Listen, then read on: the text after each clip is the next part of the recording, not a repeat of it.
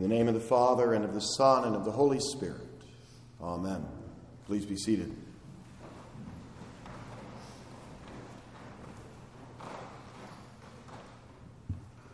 If you are called as a witness in court, you'll go up to the witness stand and you'll swear to tell the truth, the whole truth, and nothing but the truth. So help you God. And so as a witness in court, you tell the truth.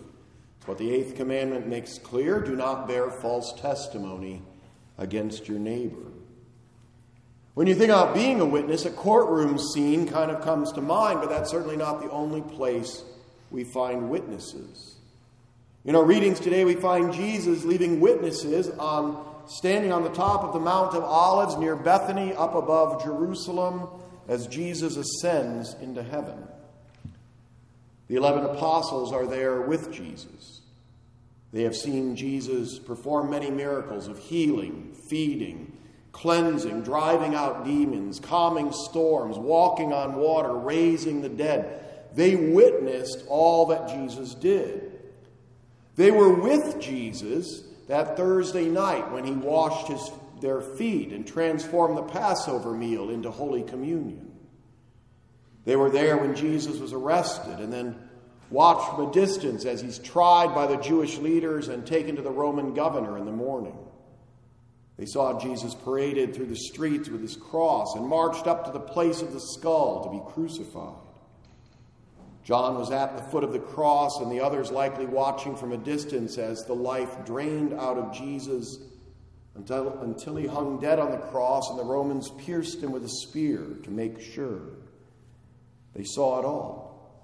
They saw Jesus' dead body buried in a borrowed tomb, and they hid behind locked doors then for fear of the Jews, that they would be coming after them next. The 11 apostles knew very well what happened to Jesus. And then came Sunday morning, and the news that Jesus rose from the dead started to spread among the apostles. Christ is risen. He is risen indeed. Hallelujah. Jesus then appeared to his disciples. He presented himself alive to them after his suffering by many proofs, appearing to them during 40 days and speaking about the kingdom of God. These 11 and the others with them know for certain that Jesus rose from the dead. They know that Jesus rose from the dead, and as Jesus commanded them to do, they spend the rest of their lives witnessing to the truth of Jesus' resurrection. They spend the rest of their lives proclaiming repentance and forgiveness of sins to all nations, beginning from Jerusalem. Jesus prepares the disciples during his 3 years of ministry. He further readies them during the 40 days from his resurrection to his ascension. He promises to send the Holy Spirit who will come in 10 days after Pentecost. And some of these last words that Jesus speaks to the disciples confirm the writings of the Old Testament. Then he said to them, "These are my words that I spoke to you while I was still with you, that everything written about me in the law of Moses and the prophets and the Psalms must be fulfilled." Then he opened their minds to understand the Scriptures. The 11 are eyewitnesses of Jesus' ministry and his death and resurrection. The 11 have the Old Testament, Moses and the prophets and the Psalms. Jesus opens their minds to understand the Scriptures. The 11 will receive the Holy Spirit fully on Pentecost. They have the tools they need to accomplish what God wants them to accomplish. How amazing it must have been to be there at Jesus' ascension, to hear Jesus' last words on earth and watch him ascend and disappear into a cloud. How incredible to have Jesus equip you with all you need to be sent out with the gospel into all the world. And it's easy to think, man, if only I was equipped like those 11 apostles. If only, then I could really make a difference for the kingdom of God. You know, those 11 were eyewitnesses. They had Moses and the prophets and the Psalms. Their minds were open to understand Scripture. They had the Holy Spirit. If only I had what they had. but you do. You have virtually the same tools as Peter, Andrew, James, John, Matthew, Thomas, Philip, and the others. You are well equipped. Now, you're not an eyewitness, but you have the eyewitness testimonies written down by Matthew, Mark, John, Paul, and Peter. You have additional eyewitness testimony compiled by Luke.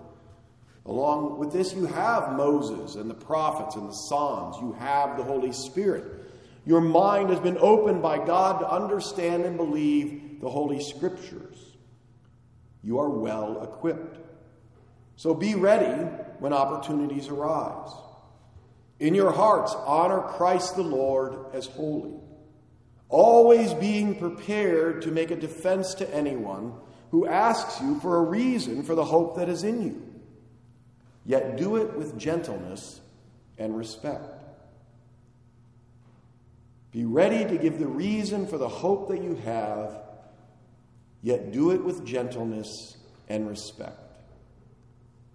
In this contentious world with so many opportunities for division and conflict, you are called to interact with gentleness and respect.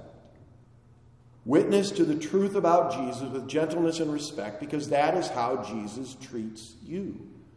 When you mess up and offend God with your sin, He does not treat you with angry contempt and dismissiveness. God solves your problem with sin. He tells you the truth that your sins are forgiven. In great love for you, the Father sends His Son to die on the cross to pay for your sins. He sacrificially offers Himself for you. He gives you abundant hope, and He does it with gentleness and respect. As a well-equipped witness for Jesus, you bring the message of repentance and forgiveness of sins to a world that does not understand. You speak the truth in love with gentleness and respect into a world full of darkness and evil. And there is great evil in the world. We see that evil in big ways, in unjust wars, and in evil people who heartlessly kill children in a classroom or shoppers at a store. And yet evil simmers around you constantly with regular street violence. On a recent weekend in Chicago, 24 people were shot, 6 fatally, and no one seems to care too much. It's just a regular thing. A murder in Fairfield Township is huge news. 2 people murdered in Cincinnati is just business as usual. Evil can become commonplace. You have great hope because Jesus died for you and rose for you, and yet you mourn the evil in this world. You don't want to get used to the evil and give up hope. Rather, you fight back against it. As well-equipped witnesses to the truth, you battle evil and darkness in the world. You battle evil in the world using the tools that you have been given. You battle the darkness using the light of the world. The love and forgiveness of Jesus flow out from you into this world, and this love and forgiveness diminishes the evil around you. You shine light into the darkness. You love when others hate. When someone attacks you, you turn the other cheek. You befuddle your enemies by returning love for evil. You're a sponge for evil instead of a mirror. You're a sponge for evil, absorbing it and eliminating it, not reflecting it back, not causing it to grow, so that around you, evil shrinks and love grows. Live in the hope of Jesus, and when people notice that you continue to have hope when others have only despair, be ready to give the reason for the hope that you have. Declare that you are a baptized child of God and that He has made great promises to you in the blood of Jesus. Declare to anyone and everyone that Jesus died for them because it's true. Declare, even though you walk through the valley of the shadow of death, you need fear no evil, for the good shepherd is with you. There is great evil in this world, and it can seem like evil is winning, but in the end, evil will be destroyed forever. Jesus has overcome the world. You can talk about how frustrating it is that there is evil in the world. Why does God even allow evil? Why am I infected with original sin? What can one person do about all the evil in the world? And then you can share the truth that one person can make a difference. In your interactions, you make a difference. You push back evil in the world. You indeed can have great impact on those around you using the tools that Jesus has given you. You shine the light, and the light spreads. Be salt and light in a world full of decay and darkness. You have eyewitness testimony to the life, death, and resurrection of Jesus. Your mind has been opened to the words of Scripture. You have the Holy Spirit. You know the message of repentance and forgiveness. You are equipped to tell the truth, the whole truth, and nothing but the truth. Let Jesus' light shine.